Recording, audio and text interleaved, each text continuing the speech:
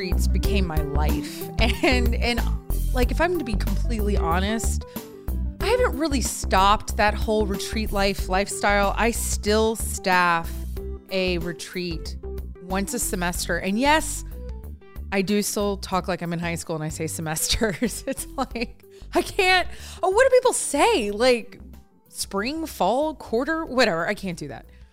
So high school youth group became my life. And one of the big, huge retreats at my parish was called the Confirmation Retreat. I know, really out there.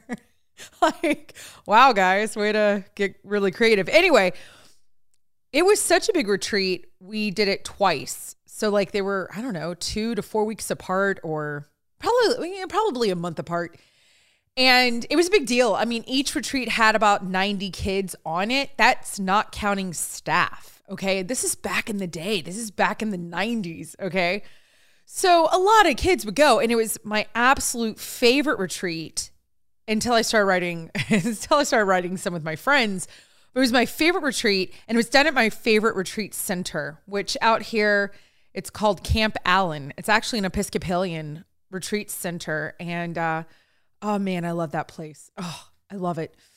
So to staff this retreat was a big deal, and it was something that we all loved, to the point that we would fly home or drive home from college to still staff this retreat. That's how much we love the Confirmation Retreat. And that's how tight we were as a unit.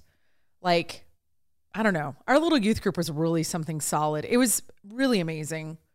Senior year in high school, we were pumped, right? I mean, you're a senior in high school. I mean, seriously, does it get better than that in life? Not really. I'm kidding. But at the time, that is the biggest moment ever. That whole year is just sensational. And my year was ridiculous. I had this hot boyfriend who I ended up marrying, but dang, hot. Okay. Captain of the football team at his high school. We didn't go to the same high school. I was a stand leader, which I'm sure I have talked about. Yes, I have. Oh no, I haven't. Well, I will. Anyway, at my high school, that was a big deal. It was a really big deal. And we were running youth group. You know what I mean? Like, it was like big deal at high school, big deal at youth group. The man in charge of this specific retreat didn't even go to our church. His name was Bob. I do not feel bad saying Bob's name, because this story he used to share publicly all the time. Bob has passed on, so he can't, but it's something that he used to share all the time. Bob went to a church named Prince of Peace Catholic Community, which is actually now the parish I attend. The church I grew up at was Christ the Good Shepherd Catholic Community. And at the time, that was the place to be. So Bob would come over from Prince of Peace and staff this one thing. That was it. His whole year he dedicated to this confirmation retreat. And man, all I wanted was for Bob to think I was the best in any capacity. I don't care what it was. I just wanted his approval. I wanted his love and adoration, and for him to think I wasn't a massive screw up and all the things. He could not stand me. Like, okay, when I say couldn't stand me, not like tongue in cheek, like other people that listen to this podcast or produce it, but I mean like legit hated my guts. Like, I'm not kidding. And what's crazy is he was an adult, obviously. His wife had actually passed away. So he was probably in his 50s, 60s, probably his 50s. I don't know.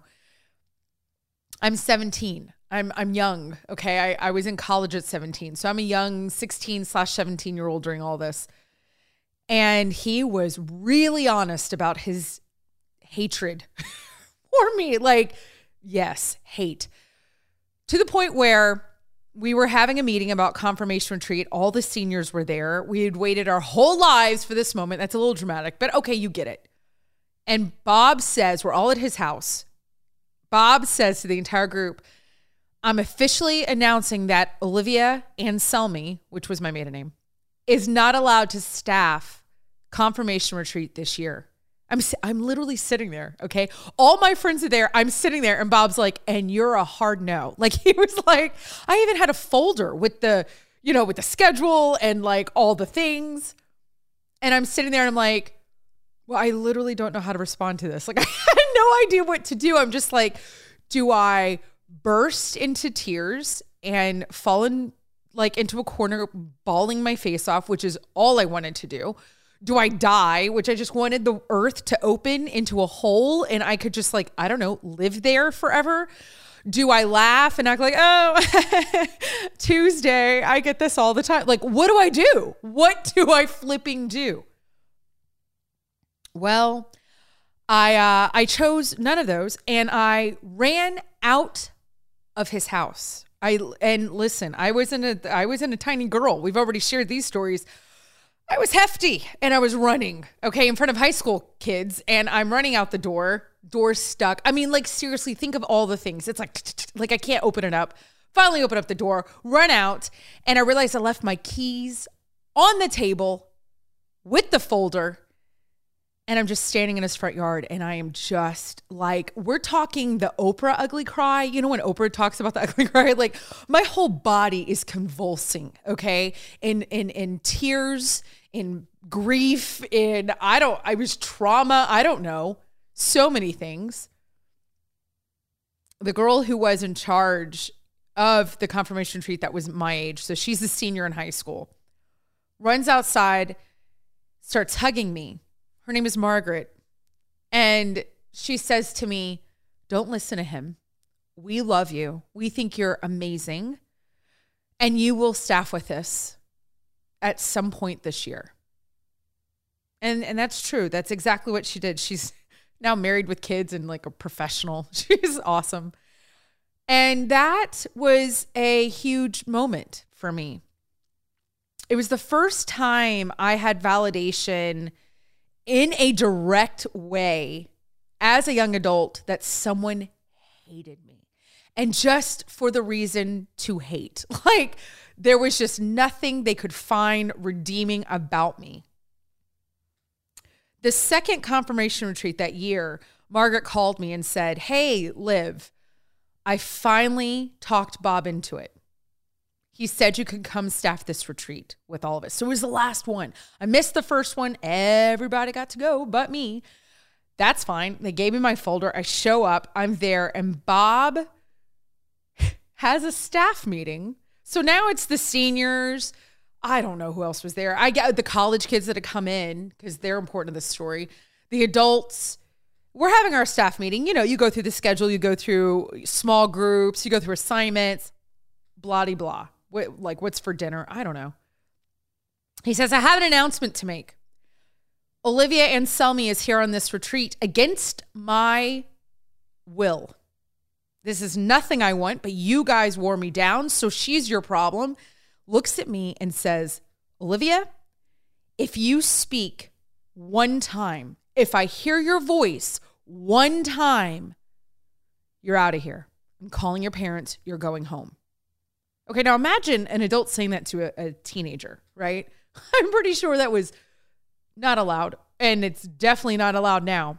So I'm sitting there completely humiliated, understanding that I am allowed to be there as a human, but I'm not allowed to speak. He took my voice. On that retreat, I was hanging out with the college kids because I had become really good friends with a couple of them. One of the guys brought his Jeep. We all pile in the back of the Jeep. This is like at midnight, like Friday night, midnight. So I guess it's technically Saturday. We drive down to the lake. We shouldn't be doing any of these things, by the way. And they all start popping beers, bottles, cans. We're on this pier over the lake, over the pond. And I'm standing there just really confused. I'd never been to a drinking party. Like, here I am, a senior in high school. I was 17 and I had never really been around alcohol. And they're all drinking and then they're like drowning the bottles and the cans in the lake.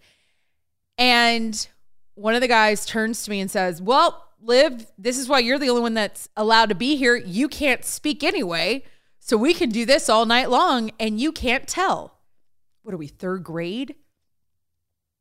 We get back to the big room, like the big room where the whole retreat happens. All the kids are asleep. All the, retreaters, most of the staff. Bob's awake and a couple of the adults.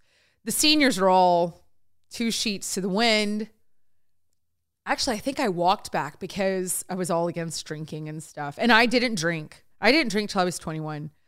So we get back, Bob's sitting there, and I'm like writing. I don't know what time it is, probably 2, 3 in the morning. And I just decide, you know what? F it. Forget it. I'm going to go talk to him. I go over to Bob. I tap him on the shoulder. He turns to me and goes, "You're not about to talk to me, are you? Because I think I was pretty clear in what you're not allowed to do on this retreat." I looked at him and I said, "I know that, but I need to tell you what the college kids were just doing at the lake." And he goes, "Oh, okay. Go ahead. Tell me." And I told him in tremendous detail. He pulled one of the kids who I guess, I don't know, wasn't quite asleep or talking, maybe on the porch, or who knows the details. And they confirmed everything I said. Bob came back in the door, looks at me and says, "I cannot apologize enough for being so absolutely horrible and mean and rude and awful to you. And I would love if you could forgive me for misjudging you."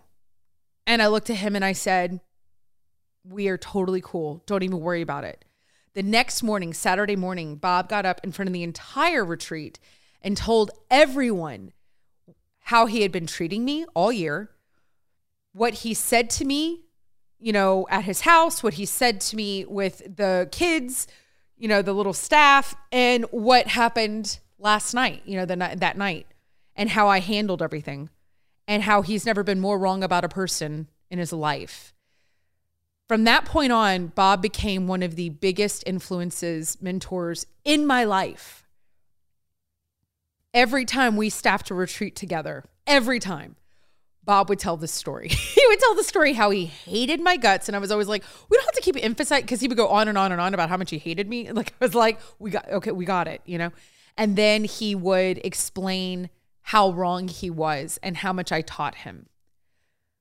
What is so fascinating is that Bob taught me a tremendous amount. He taught me how to take my voice back. When someone took my voice from me, he taught me how to take my voice back. He also taught me the difference when a man in power, and I'm not trying to get all into gender things. I don't mean this in a bad way, but I mean this in a very real way. When a man in power can hurt you as a female and can help you as a female, that there really is power in that, space.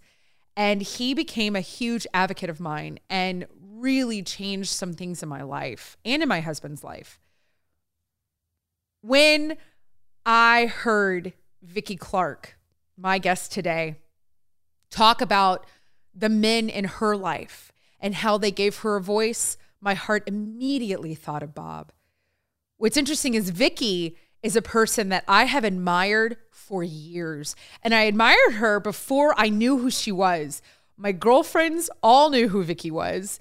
They've been following her. They have been impressed by her. They have been mentored by her. They've been taught by her on a national level forever. And I am sad to say I didn't know who she was. And then I got to spend some incredible time with her. Vicki speaks to massive amounts of people, thousands of people high up that I can't even, like, if I start listing their names, you're going to be rolling your eyes. She speaks internationally. She is a huge national speaker who is never home except during a pandemic. The things I've learned from this woman now, because she is one of my dearest friends, has changed my life. I have been sitting on this interview for a long time, and it is time for everyone else who doesn't know Vicki Clark to meet this incredible woman. I am so proud and so excited to introduce and to welcome Vicki Clark. Hello, Vicki. How are you? Hello, Liv. How are you? And we solved all the problems of the world on that day that we were driving around. We did. It was fantastic. Who knew that if someone just gave you and me like a couple of Starbucks and some road, we could figure out a lot of stuff. We could figure it all out, yes. Prior to that, as you know, I traveled mostly 300 days a year, speaking, training, doing retreats, conferences, and all of that. So this is the longest that I have been in one place, if you will, in probably over 20 years. How much do you normally travel? Like how often, how many trips a month or a year? I don't know. Impress me. It really was about 300 days a year. You literally were on the road 300 days a year? I was literally on the road about 300 days a year. Yeah. Okay. But you primarily are a speaker. I think of myself more as a facilitator and a trainer and a consultant. Okay. Yeah. That's fair. So where have you gone? Oh, I have been to 49 of the 50 states, not Alaska. Okay. I have provided training in Russia, Venezuela, Canada, and Great Britain. Oh my gosh. Are you serious? Okay, so dazzle me with some of the companies. I know you through Junior League. And if anybody doesn't know what Junior League is, go watch The Help and then burn it. That is not our best. But there's a lot of movies, let's be honest, that feature the Junior League and not in a good way. And that's fair. The Junior League has a little bit of a dark past, but who doesn't? But that's okay. There's some great people in it. And one of the greatest things that Junior League brought to me in my personal life, it's a service organization of women. And I'm in the one here. I'm one of the ones in Houston. There's multiple ones in the Houston area. And Vicki Clark, and I say this with tremendous sincerity, you are the Junior League guru. And what's fascinating is that every league wants you. They want you to come speak. They want you to come train. They want you to come do everything. The National League uses you for every conference I've ever been to. You were there. So you're kind of this Junior League mystery, but I'm guessing you do other work besides Junior League fangirling for all of us because we kind of do. And I want to know why you never joined the Junior League. So those two questions. Okay, let's start off with, first of all, I have been incredibly fortunate to have probably more of a 15-year relationship with the Association of Junior Leagues International, been on their training team and have done, like you say, most of the conferences and worked with a lot of the individual leagues. But my work is much larger than that. And I have trained for the Center for Disease Control, trained for Dun & Bradstreet, trained for Union Bank, the American Bar Association, Servant Leadership Institute. Oh my gosh. I mean, it's, education associations. I've spoken at universities. I'm old, Liv. I've kind of done a bunch of stuff, and I get asked to work with the Audubon Society, just amazing organization. And obviously St. Jude here in Memphis, which just has a special place, in my heart. And I work across all three sectors. I work with government groups, again, like the Center for Disease Control and like school districts, and then obviously with nonprofits and professional associations like bar associations, and then work, do work in the corporate world. So that's what keeps it interesting for me. No kidding. And I love it. I do have a special place in my heart for women's organizations because I believe strongly in developing women leaders. I believe strongly in the power of women coming together as change agents. But I also work with, organizations that have men in them. And we love men that have men. Of course, I have 2 adult sons and I have a grandson, and I'm divorced. So if anybody has a name and a number, I'm open for it. So I this like is men. Great. I love men. So the idea that but it's somehow that I have, I do a lot of work with women's organizations, but I work with elected bar associations, all kinds of groups. And I love it. It's just, I have loved, and I'll tell you why, because I approach the world as a learner. And so every time I work with a group, I'm learning. I don't approach this, and I don't even want to call it work, the relationship with a group, a company, as, okay, I'm coming in, I know everything, let me tell you what you do. It's like, no, I want to learn who you are. I want to learn how we can best work together. I work with Mille Lacs Corporate Ventures up in Hinckley, Minnesota. They have casinos and they have I think they have a couple of hotels, working with all of their employees around turning the whole organization into a servant leadership organization. They have a dynamic CEO whose name is Joe Nekwanabe, and he and his team are serious about turning a traditional, think about casinos and hotels, sort of into embedding the qualities of servant leadership into that company. Wow. And it's been highly successful. Wow, that's and it's encouraging. Just been fascinating to watch and to be a part of that evolution. And I do love to get to work with organizations over a period of time. So that's it. Yeah. Yeah. So you have done way more. And that question, really, honest to goodness, was for our Junior League sisters, because I know they think that you only belong to them and and they don't know. No, I know they know that you are vastly diverse in what you do. But I'm guessing you never joined Junior League because you travel so much, because it would just be so difficult for yourself to, I don't know, commit. Well, let's be honest. I never joined Junior League because I think at the time that I would have joined Junior League, I'm not sure how welcoming Junior League would have been to me. I really had not heard of Junior League until I was working in Washington for the Points of Light Foundation. And we did a partnership with them during the International Year of the Volunteer. And so that would have been 80s. I was going to say the 80s, right? It was Points 80s. of Light was, yeah. Right. Absolutely. And so it was Association of Junior Leagues International, United Nations Volunteers, and Points of Light Foundation. And so that's how I met, the Junior League movement.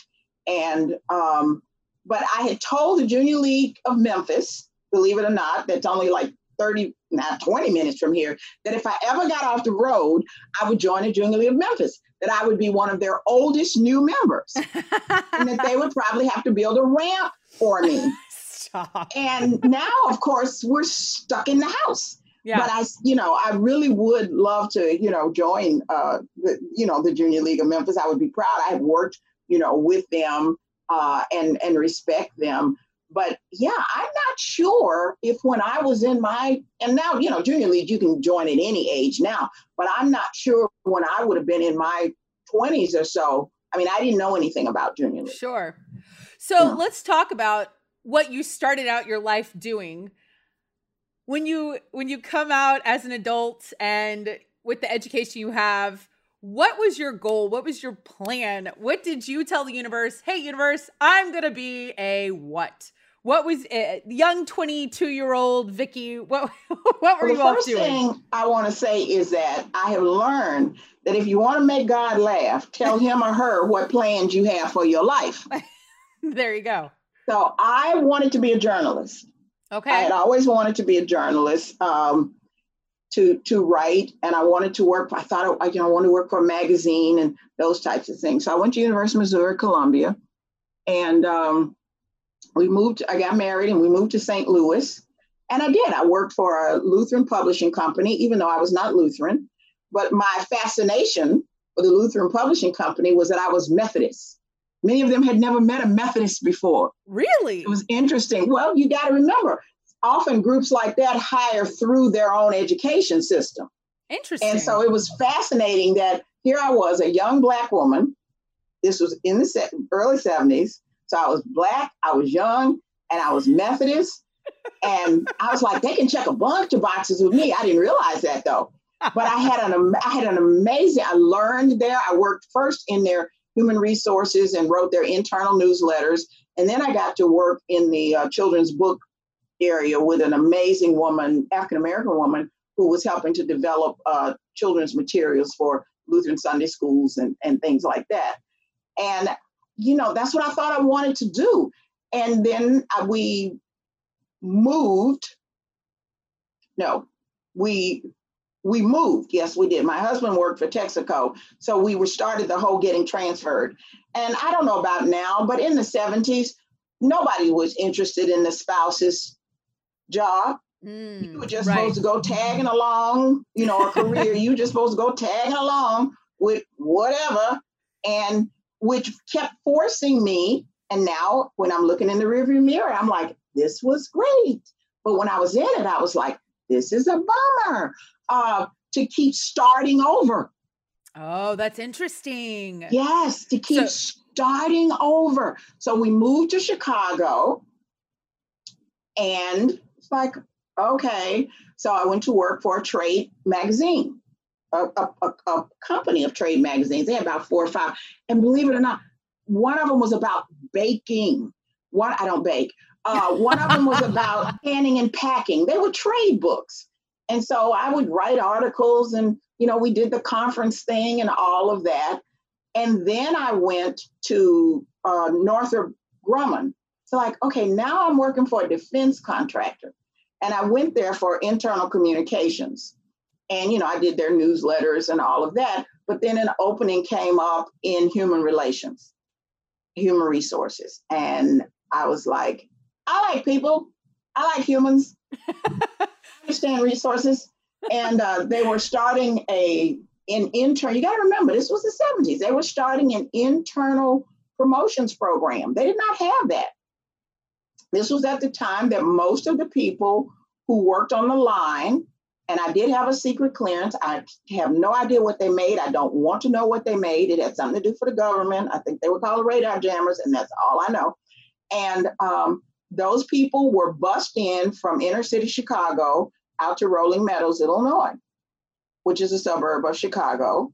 And there was this whole factory, and it ran 3 shifts. All the money, all the jobs came through, the government contractor.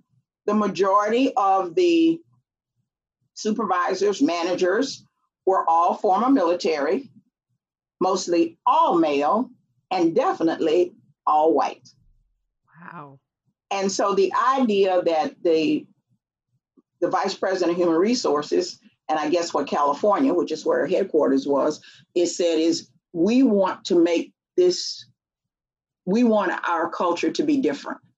We want to give people an opportunity to stay with this company. We want to give people opportunities. And so the idea that here I am, and I was very young. I was very cute, but I was very young. Starting an internal promotions program in a very highly structured government contract. That's incredible. And I remember, and so employees could then fill out an application to say they wanted to be promoted. We started posting jobs. They weren't secret anymore. You posted jobs, people applied for them. And I remember we used to have these big green books that had every level of job. And this is going to sound ridiculous to your audience. There were jobs called wire and solder, and they worked on these little circuit boards. That's what they did. And there was wire solderer 1, wire solderer 2, all this kind of stuff. So I remember a woman filled out her application to go from a wire solderer 1 to a wire solderer 2. And her manager would not, her supervisor, her line leader would not sign it. Because see, they were very accustomed to, you work on this line, because I say you work on this line, and you don't move off this line. Again, don't forget, these are all people who were former military. Oh, geez. And she said, and I remember at that time, I think they were making $4.40 an hour. I mean, I know that sounds ridiculous now. Oh my gosh. And I think moving to the next level, she would have made like $4.80 an hour. And she said, I'm doing the job anyway. And I will tell you this story. This man, older man, came storming into human resources, waving that paper that she, her application. And he demanded to see the vice president of human resources, who was an amazing mentor to me. And this guy came in screaming, I want to see Dick Good, he said. And he said, I want you to keep that girl off my manufacturing floor.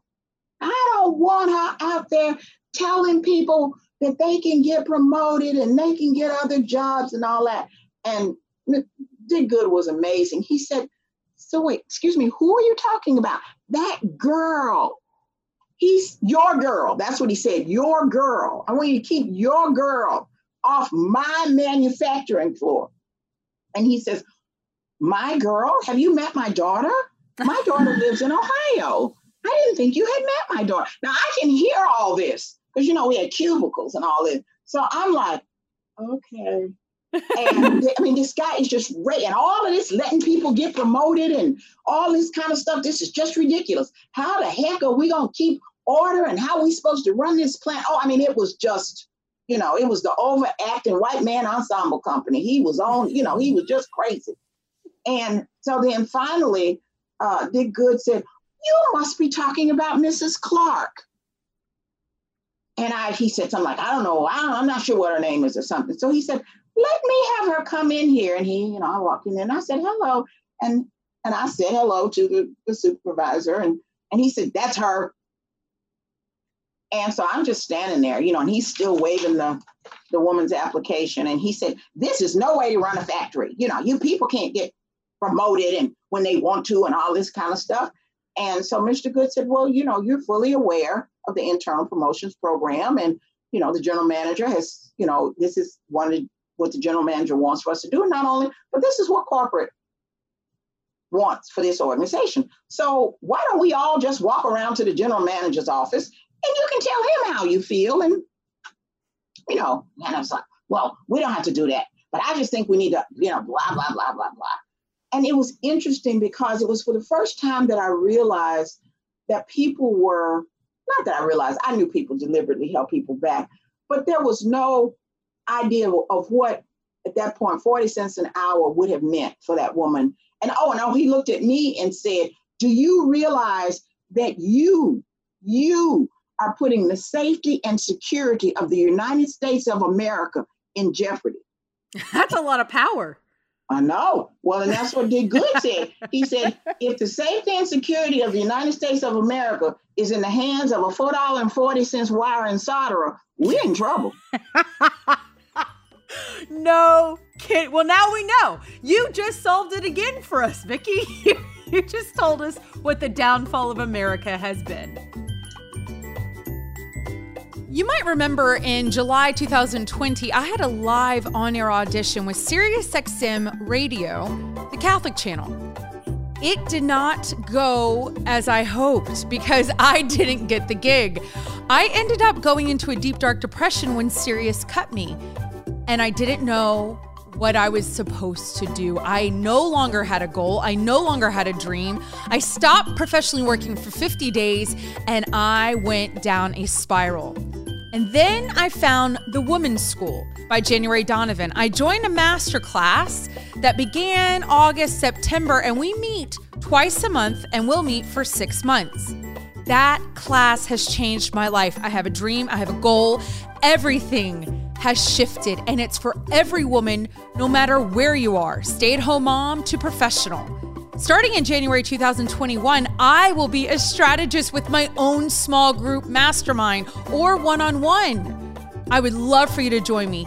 Contact me for more information at thelivharrison.com, which is my website. You can fill out the newsletter form or email me, Liv, at thelivharrison.com. Come and join my group or one-on-one. I would love to help you find your goals and dreams. I really did like working there. And I loved opening up, a part of, we had that you couldn't just fire people on the spot. Yeah. Because it used to be that they could just walk up and fire people on the spot. Right. So no, now you had to have a conversation, a verbal warning, a written warning, and you could not terminate anybody until we had a release conversation. And I remember what Dick Good said, and it was something, because it's the way I've always lived my life. He said, we will separate the person from the action. Oh, wow. We will not denigrate people. He said, yes, you will need to release people, but we want to make sure that people are released because of something they've done, something they haven't done, not because they are bad people. He said, now, will they be able to hear you that day that they are being released? No, probably not, but they will hear it later, that people are being released because of absenteeism or because of this, but not because they are bad people. Separate the person from the activity or from the action, and make sure that we try to help people to maintain their dignity. even in when you're releasing someone. And it's interesting because that's who I feel like I've always been. And it was just, and I really worked really hard, to do that. And no, it was not fun releasing people. And a lot of those people really did need their jobs. But I was comfortable that they had a process, and that I did try to, I wouldn't take anybody's dignity away from them. No, that's beautiful. And he sounds really incredible, this Mr. He was Mr. an amazing. Good sounds fantastic. Mr. Good was way cool. Was good. And he was way Mr. cool. Good. He was a good Mr. Good. And then we moved to Houston. Oh, jeez. And when we moved to Houston, it was during a downturn. So everybody in human resources was laying everybody off. Some people in Houston remember those Black Fridays when those oil companies were laying, 500 people off, and then they'd lay themselves off. And so there was no work in that. So for a while, talking about life, I went to work for a food maker, which was Jack in the Box people doing marketing for them. And being a woman, being an only child, my mother was here in Memphis at the time, and she had a lot of health problems. There was no family leave then. Oh, When you left to go take care of somebody, they'd give you a little bit of grace, but after a couple of weeks, you didn't have a job anymore. Mm-hmm. Okay, so got to start all over again. And my mom moved to Houston, which was something she sacrificed. Again, what women sacrifice for their families and for people that we love. And she didn't want to move to Houston. She didn't know anybody in Houston, but she knew that it was best, for all of us, including her. And then I got a job as a volunteer coordinator in a victim witness program at a place called Houston Metropolitan Ministries.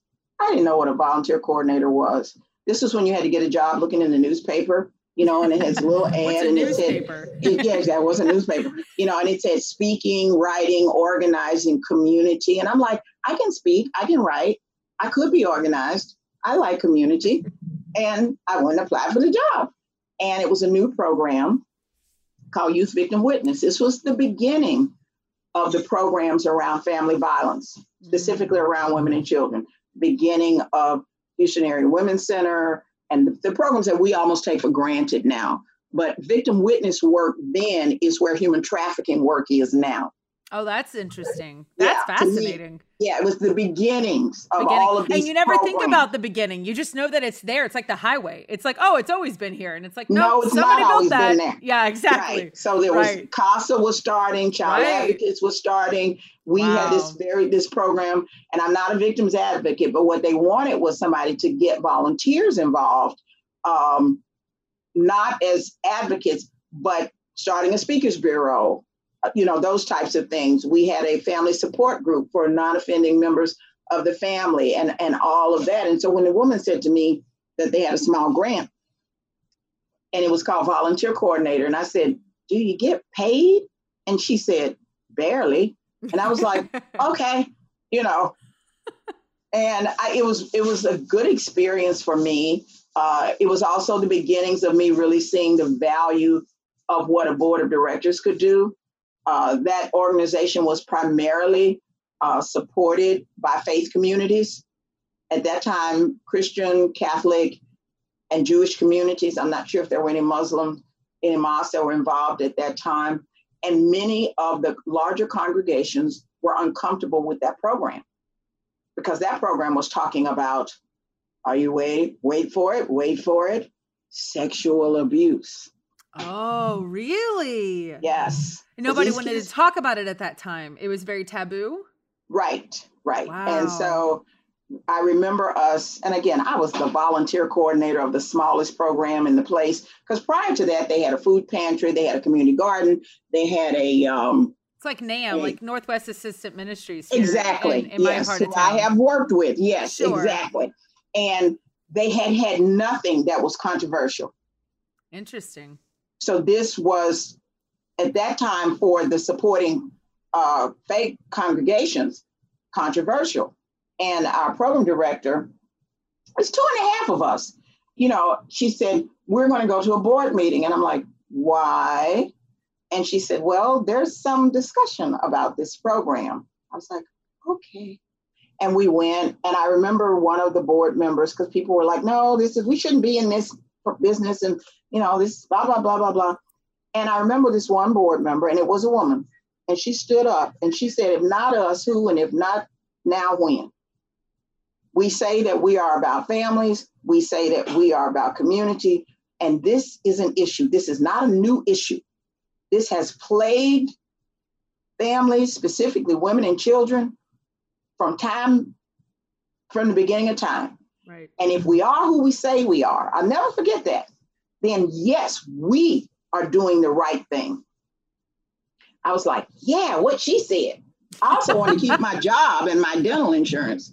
But I'm just being honest with you. But, I just thought she was so powerful to help the others who were like, we shouldn't be doing this and all of that.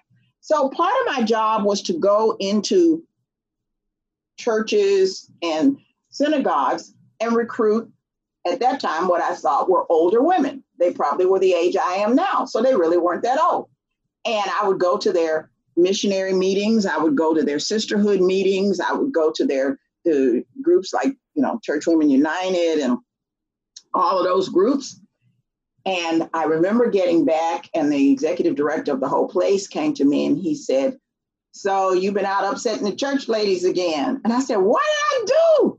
And he said, well, they called and said that you told them that they had to have background checks. And I said, yes. And I remember one lady said, we don't need background checks, we're church ladies. And I said, well, everyone who was a volunteer, and even though most of these folks were not working with the children, we still have to have a background check. And he said, so they called, their pastor called, and I was like, oh, he said, you did the exact right thing. Good. We have to have, this is important. And yes, this is a new program for us, but we really want to help to educate not only the congregations, but we also went into the companies to talk about family violence. And the interesting thing was they would say things like, well, we don't have that here. I mean, you got like 30,000 people working in a giant building downtown in Houston. No family violence. We have no family violence here. Do you do anything on time management? I'm like, no, we talk about family violence. And, we have time management. Right. I mean, do you do anything on time management? I'm like, no. And they give you a check to go away. So I guess it was kind of worth the trip. But then it actually took, unfortunately, one crazy boyfriend to shoot a woman in the parking lot. She didn't die, thank goodness, thank God. Of a company. And then our Speakers Bureau, which was primarily made up of volunteers at that time, was busy forever. And I'm going to be honest with you, Liv, after 2 years, I hit the wall. Oh, I can't imagine. The stories, and again, I was not working with the children, but the stories, it became very heavy on my heart. Oh, I'm sure. And I would sit in the car on the way into work and I would cry. And then when I get home, I'd sit in the driveway and I would cry. And I finally went to my program director, who was younger. Again, I've had some incredible, call them bosses, call them mentors, call them angels in my life, men and women, but specifically women and women who were younger than me. And I went to her and I did the ugly cry. And I was like, I can't do this anymore.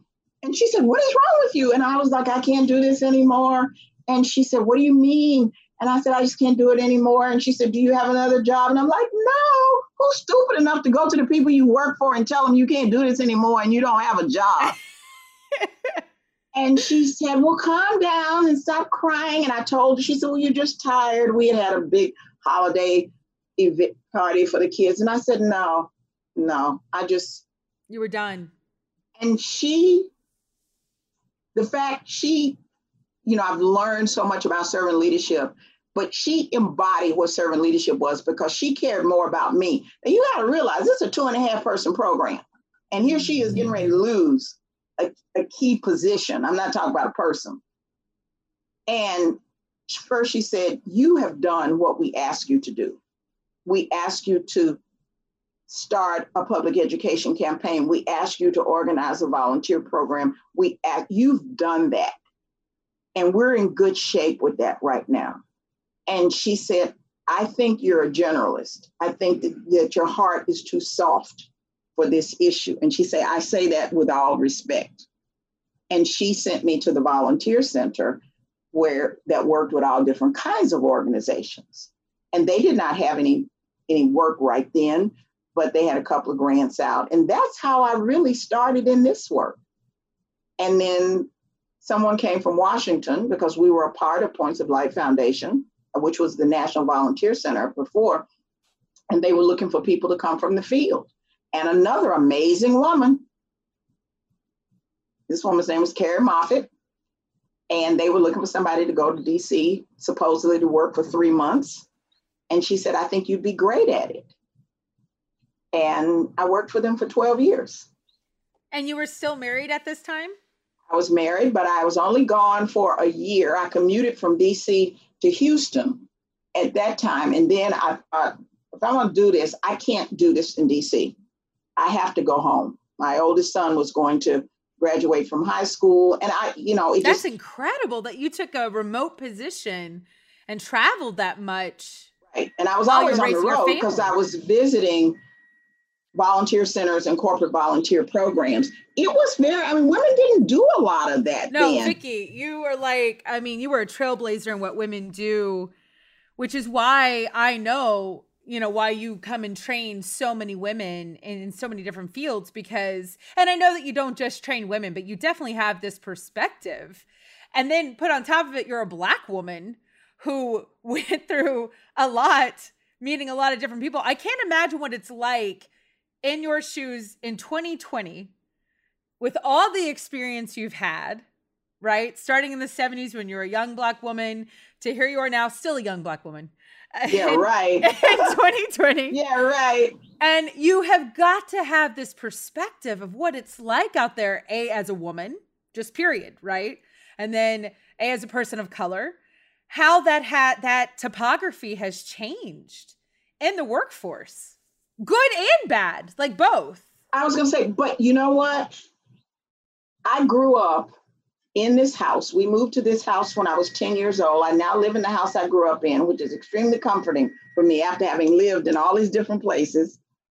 And I'm back in the house I grew up in.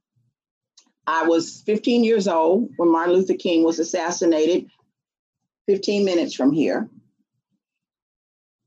And I believed, like many in my generation, that when the laws changed, when the voting rights laws were changed, when the Civil Rights Act was done, and then when people got to see people who look like me as human beings, and when we would have access, that the world would really change. And here we sit, 2020, 5 weeks, unless we can talk about so many people. We can talk about George Floyd. We can talk about Breonna. We can talk about Elijah. If we call the roll, we'd be here forever. And that makes me incredibly sad, because I never thought that this would even be an issue at this point, let alone that in some ways it's so much worse. Oh, that's interesting. And so the idea of, yes, I have gone through doors that were open for me. I hope in my way I've opened a few doors, but I'm not sure if the conversations around racism, the conversations around equity, I'm not sure if we were diligent enough. And when I say we, I'm not talking about people of color. I'm talking about people who care and people who believe in justice. I think we all got very comfortable. And one thing about a movement, it's got to keep moving. And people kept saying, I think at some point, well, where are the leaders? Where are the leaders? We have to be the leaders, each of us individually. And we lead from wherever we sit with whatever our networks are. And our networks start with our family. And I know that now people are having tough conversations with family members because they don't always agree with family members about their views about racism or their views about bias and all of that. And this is tough time. So, these two plagues that we have now with COVID-19 and with what I call the renewed vigor around racial injustice. But no, I never thought we would be here. And in some ways, I'm going to be honest with you, I feel like as boomers, we kind of let the rest of you down because we didn't keep it moving to where, and I remember, let's talk about the women's movement. When the ERA was supposed to pass in the 70s, it never occurred to me that the ERA wouldn't pass. I'm like, this is a no-brainer. Women killed the ERA. It wasn't men. Women polarized. And you had women on one side saying, if these women get the ERA passed, there won't be any more children, the destruction of the American family. Then on the other side, you have women saying, if we don't get the ERA, everybody's still going to be barefoot and pregnant and in the house and all of that. And what we didn't realize is we should have come together to say what it was that would benefit all women, regardless of what lifestyle women chose. And so we don't have an ERA today. And that's why we got this crazy thing in April called Equal Pay Day, which really is unequal pay day for white women, which shows that white women in certain jobs, they have to work till April to get what white men make, and Black women have to work till September in the same job. It's crazy. And so the polarizations that have happened through all these movements, I am praying that it does not happen this time. That this is it. I said to somebody the other day, this ain't my first time at this rodeo. Yeah. But I'm hoping it's my last time. I like that. Not because of my age, but because this has to be a sustained movement. And we all have to educate ourselves. Just because I'm an old Black woman from Memphis, I don't know any more about this than anybody else.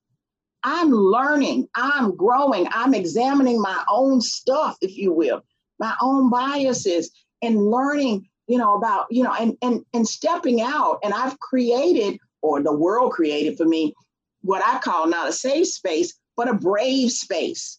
There's this page, and I started it with my mouth by going on Facebook Live, talking about the horrors of what happened with Mr. Floyd. And my maiden name is Floyd. So when you hear the name, when they be talking about Mr. Floyd, I felt like they were talking about my father. Oh, goodness. And then I realized that Breonna Taylor and I shared the same birthday, June 5th. Goodness. And it was like the universe was calling me. And I'm not trying to be overly dramatic, but I was running from it. I'm going to be honest with you. I was running from it. And then I started going on Facebook Live talking about my experiences and growing up during the 60s and how I thought we would never be back here. And now all of a sudden we have this page. Really, it's a community. I'm not going to call it a page. It's a community, much like the people who listen to you. It's called Let's Talk About It and Do Something About It, How to Show Up and Serve. And there are close to 6,000 people who have joined that community on Facebook. That's unbelievable, by the way. In a month, in 6 weeks. That's unbelievable. I didn't seek this out. And I'm learning. People are putting up resources. People are asking questions. And the most important thing is people are telling their stories. They're saying things like, I didn't know. It never occurred to me. Or how do I talk to somebody? And am I answering them all? No. That's what a community is. They're talking with each other. And so this is incredibly challenging, incredibly overwhelming, but it is also incredibly gratifying to know that people really care. They want change and they want to be a part of it. They're not sitting on the sidelines. They want to be a part of it. And I am just grateful to be a part of this. So I want to encourage all your listeners to, go to, let's talk about it and do something and, get in the conversation. We need everybody's voice. I think that's incredible. And I don't want you to have to say your age, but I want to make a point of, Julia Child didn't learn to cook till she was 40. And there's some other incredible stories about people who they do incredible things at different parts of their life. You're never too young and you're never too old to make a difference on this planet. Now, you're a person who's made a difference, I would argue to say, your whole time. But it's also beautiful to see how, and for me, God has taken your life And you've been used a lot of different ways. You've said yes a lot of different times to whatever the universe, God, is asking you to do. And you've stepped into it and said yes. And I want to ask about this one specifically, because this is really magnificent that this entire Facebook community has happened. And it takes a village. And I think that's exactly what you're saying. We use that quote like, oh, it takes a village to help raise a kid. It takes a village to help raise each other. So I think it's really great that you're offering this space. But I got to ask you, here we are at Facebook. Facebook Live is intimidating to everybody, okay? Not just anybody who's over the age of 12, but anybody, right? Right. That moment when you decide, you know what, I'm going to go live on the internet and I'm going to talk a little bit about my story, my perspective as a Black woman in America. What had to quiet down in your life for you to say yes to that request from the universe, for your spiritual space? What had to quiet down for you to step through that? Well, I want to be honest with you, talking about, again, my faith is really important. I had always worked by myself when I had started my own consulting firm. I have to tell you this before I answer your question. It all sounds like, okay, she went from this job to that job and that career to that career. Yeah, well, in 1998, my life crashed and burned. And my marriage of almost 30 years ended, came out of the blue. People go, oh, they always know. No, they don't. And my mother passed away. This was in 6 months' time. And I lost it. And the job that I had in DC, after you kind of go crazy, they don't kind of want you back at your big job anymore. And I remember one day leaving the house and I went to the doctor and I just lost it. And then I said, okay, I have to go home now. And he said, no, you're not going home. You're going to go someplace where you can get some help. And I said, no, I have to go home. I have things that I have to do. And I have 2 sons and I have things that I have to do. And he said, no, you have to go someplace. And I said, why? He said, because you're suffering from PTSD. And I said, I've never been in a war. He said, your life is a war. And I was like, yeah. So I went to a psychiatric hospital. And it was the best thing that ever happened to me. And it gave me a chance to learn about myself. It gave me a chance to rest. It gave me a chance to, first of all, it helped me to understand that I was in charge of nothing. I will tell you a story. And this was in Houston, and you go in for your session every day. And I said to the doctor, how are you? And he said, not so good today. And I was like, oh, since a psychiatrist, I'm like, what's wrong with him? And I said, oh, I'm sorry. And he said, yeah, I've been thinking a lot about you. And I'm like, oh, now I done ticked the psychiatrist in the psychiatric hospital off. What have I done? And he said, it's raining. And I said, yes. And he said, I had planned to do things outside later today. And I said, oh, I guess you can't do that now that it's raining. He said, no. And he said, I'm really upset with you about that. And I said, I don't control the rain. And he said, you don't. He said, and you've been telling me for the last 2 weeks that if you had been a better wife, your marriage would still be intact. If you had been a better caregiver for your mother wouldn't have died. If you had been a better employee for your big job in DC, you wouldn't be on the skids. Now he goes, you don't control the universe. You don't control life and death. You don't control the way people feel. You don't control a lot of things. And that was when my eyes were open, that I don't control all of that. And that things happen. And it was a very scary time in my life. But I share my story, not because I want people to feel sorry for me, but I want people, and I didn't know what I was going to do. I had no idea. Every identification that I had was gone. I'd been a wife for many, many years, a daughter. My father was still alive, but a daughter, all that, the work, everything was gone. And it was like, who am I? What do I do? And I felt like that everything I had invested a lot of time and energy in went like poof. And somebody, a very good friend of mine, said to me, there is something on the other side of through. You just got to go through it. I've never There heard is something on the other side of through. Wow. And I kept holding on, even though I decided to leave Houston and move back to Memphis. My father was here because this is kind of, it's a safe, it felt like a safe place because Houston didn't feel safe anymore because of all of that. I mean, not physically not safe, but emotionally not safe. And I kept saying, I'm never going to have a job like that anymore. My life is, and she said, why are you holding on to what was?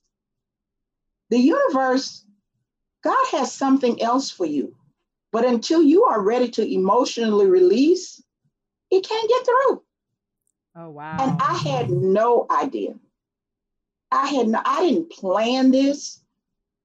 People started calling. Can you come do this? Can you do that? Okay. Then somebody said, what's the name of your business? It's like, business? I'm in business? No one told me. Yeah. Nobody told me. And so it has been an incredible journey. So I want people who are struggling out there, and it's dark. I know what dark is. I call it my lick concrete from face down time. That's how bad it felt, that I was on my face down licking concrete and I didn't know how to get up. Yeah. And it's grace. And I had to learn how to give myself grace first and to forgive myself and to release myself and to say you did the best you could with all of that stuff. I've always been good at giving other people grace, but I had to learn how to give myself grace. And I've just been incredibly blessed. How did you learn? How would you tell somebody else how to give themselves grace? Without like going crazy and going to the psychiatric hospital? Yeah, besides that piece. I think you just really have to learn to forgive yourself. And as women, we're so hard on ourselves. Because again, we think we control everything. Right. And we don't. Or we blame ourselves. I blame myself for everything. We don't control everything. We don't, yeah. So here you are in front of that Facebook screen about to put yourself out there in a way that is very vulnerable. And that's the thing. I mean, it's vulnerable when you take a stage, when you train, or when you do anything. But this is also really personal. And you are a speaker and a trainer and someone who comes in, and you are very personal. Like, we all leave the room that you just talk to us or, whatever, thinking we're best friends and you're coming to our house for Thanksgiving. Well, so you're very good at that. Well, I'm an only child. You're adopted by everyone. I'm always trying to grab friends, and I'm an only child of an only child. So I always have gone through life saying, be my friend. You have a million of them. Yeah, so, but this is different work, Vicki. I mean, this is very different work. This is different work. This is just you, right? I mean, this is you. So what did you have to quiet down in order to say yes to that, to step into that space? Fear. Fear of what? First of all, I hadn't had my hair done in 2 months, and I looked stupid. So I had to go my hair. So the first ones that I did, believe it or not, again, I'm in the house I grew up in. I got a hat of my father's, a fedora, a straw fedora. And I put it on. And the first 2 that I did, I had my father's fedora on. Yes. Did you share that it was your dad's fedora? Yes. But also because it made me feel not so scared. Yeah. And also it covered my hair. But I mean, it was because I wanted my dad, and I had my dad's, I went in the closet and I found my dad's straw fedora and I had it on for the first couple of times that I did that. And I also had met, again, the universe will send you people, an incredible young woman who said, I want to work with you. I want to help you. And she said to me, you've got to tell your story. People want to know how you feel about things. And I said, people don't care how I feel about things. And she said, yes, they do. And her name is Chayla Sanchez. And I keep asking her, where's she been all my life? And I realized she wasn't born for half of it. And but just in the past 6-8 weeks, she has made an incredible difference in my life, not just because we're working together, but because of our relationship. Oh, I love that. I'm not ashamed to tell how old I am. I just made my 69th trip around the sun. Perfect. And I'm, very, very happy to say that I'm, 69 years old. And I have another woman we're working together, Sharon Lavoie, who I met when I was doing training for the Delta Leadership Institute, where we trained leaders from 8 states. And so the three of us have kind of created this presence, this movement. They're my dream team. And I, first of all, I like them as people. I like them as women, and they guide me, and they talk me down off the wall, and they push me, and I do the same thing, with them. And it's just, again, for someone who has worked by herself for so long, it is incredible to have this small community, the three of us who are working together, and then this large community. Because my fear was that once I got off the road, all this would be over for me. Right. That I would, disappear. And I can watch mindless TV like anybody else, but I felt like there was probably a little bit more for me to do, but I had no idea. And you're doing it. I'm not quite sure what it is, but but you're walking through it. There's something on the other side of through. Walking through it, and you're going through it. And I'm Zooming every day. I do a lot of board retreats for nonprofit boards, and I do I'm still doing conferences, Zooming conferences. 2 other things is that I am on the board of 2 organizations that I care very much about: the National Diaper Bank Network. I care so much about diaper need. I care so much about families having what they need. And Joanne Goldblum is the founder, and she has really helped me to understand the relationship of teeny little things like diapers and women's independence and families being able to go to work. And then my other passion is Youth Volunteer Corps, because I've always believed in volunteerism. I ran a youth volunteer program in Houston. In fact, I ran 2 in Houston at the same time, because that's the only way you can get your money, because you need 2 grants when you work for a small nonprofit. So I believe in the power of youth service and volunteerism. And so those are incredible opportunities for me to learn and grow and to give a little bit. And so those are, for a long time, I wasn't on any boards. I worked with a lot of boards, but when those 2 came into my life, it was like, okay, these are my, and so diaper need, menstrual equity, and youth service are really, those are my passion pieces. So Vicki, where can people find you? You have this new community on Facebook that you shared, but where else, for anybody who is not on those boards or who's not on Junior League or blessed enough to live in Russia when you come to speak, where can people find you? They can find me at Vicki Clark Consulting.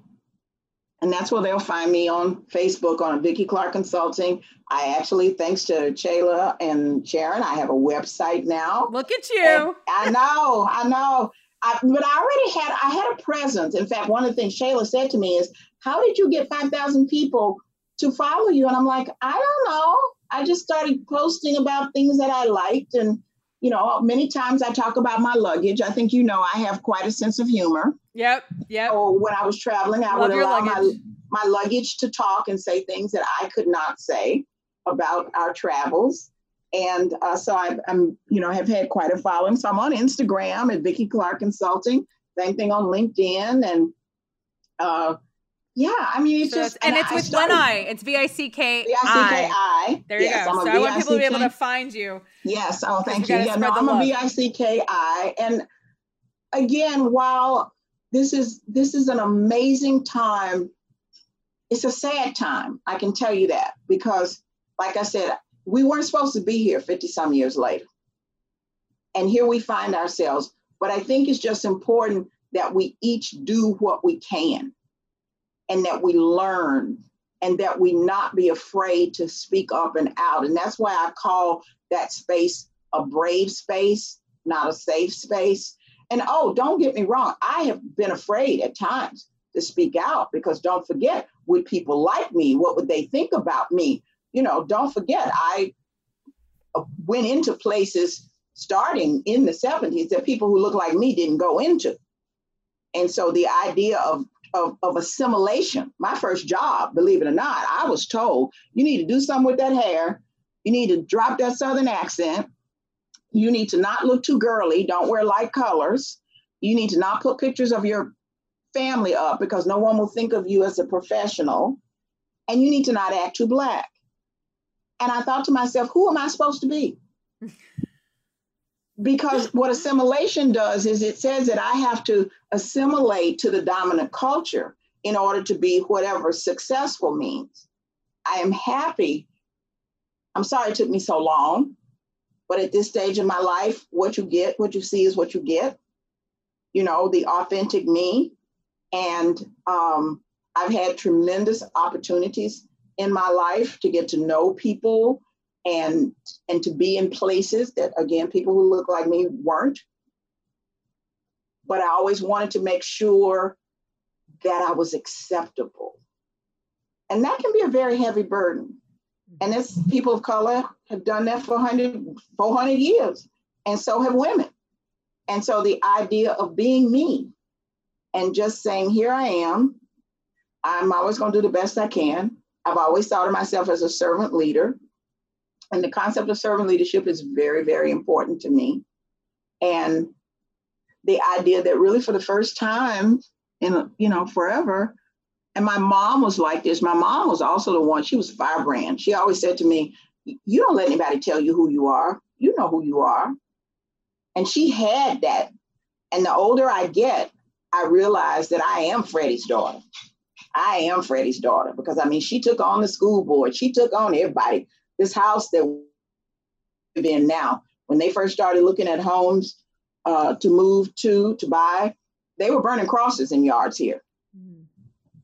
And some of her friends said to her, oh, you don't want to move in that neighborhood. They're burning crosses out. She's like, nobody gonna tell me where to move. Now, by the time they saved for the down payment, the cross burning was over. But that's who she was. Wow, what a legacy. Oh, she was amazing. And I think I fought that for so long. She was such a firebrand. And I really am now growing into, at this late age, and I've always been proud to be her daughter, but I'm really proud. I'm growing in to totally the essence of who Freddie was. I love that. Freddie's daughter. That's what Freddie's daughter. That's what we should. That should be your next page. It should be called Freddie's daughter. I'm totally Freddie's daughter. We had different, but Freddie was a school secretary in the 1950s and 60s. She was 5'3". The woman ran the world. Okay. I love it. My dad and I did exactly what she said, and we lived to tell about it. Oh, Vicki, thank you so much. This has been more than I could have expected. And I learned more than I should have prepared myself to learn way more, because you always humble me with everything. I could sit at your feet every day.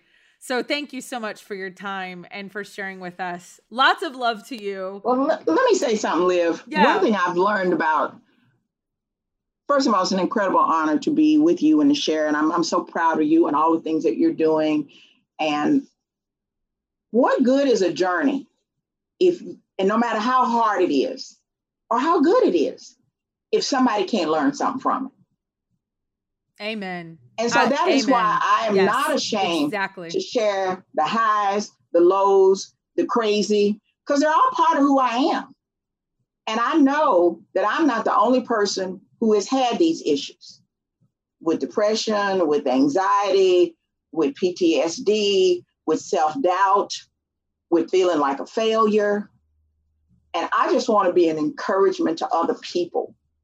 And you are. To say there's more, there's something on the other side of through. It will not look like you thought it was going to look like. God and the universe will keep sending amazing people to you. And you just have to be willing to grab onto them. And that's exactly what I'm doing.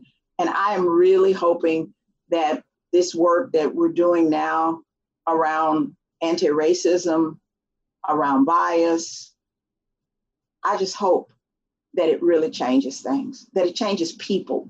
Because we know now that you can change. We still got laws to change, don't get me wrong. But we know that you can change laws, but if people don't change. And if we all gonna live on this planet together, we must respect each other. We must value each other. And that's the most important thing. And we have to make sure that we get these systems right so that everyone has a chance. I love that. Get the systems right. We've got the time. We got nothing else to do but to fix everything. That's how I look at it. So, but again, we got to be in it for the long haul. We got to keep doing it. Well, thank you, ma'am. And everybody go check out your Facebook page and all the other things. Big love to you. Oh, you too. And if I ever get back to Houston and my grandson lives there, we're going to get together. I'm hoping that, we won't be inside too long, but thank you so much. And let's be in touch. And thank you to all of those who are listening and who really want to make a change. Amen. Thank you. Appreciate it. Bye, sweet girl. Bye. Bye. There is only one interview left for this first season of Talk to Me with Liv Harrison. And then I'm going to say goodbye for 2020. Although I just might have one more bonus episode up my sleeve. So you'll have to stay tuned to see if I release that. And if I do, I would love for you to listen. Please leave me a review on Apple. People read those things. I need you to subscribe and please share this podcast. One more left for this year, plus maybe a bonus. But I will be back in January 2021, and I cannot wait to share all the big content I have for you then. You are extraordinary.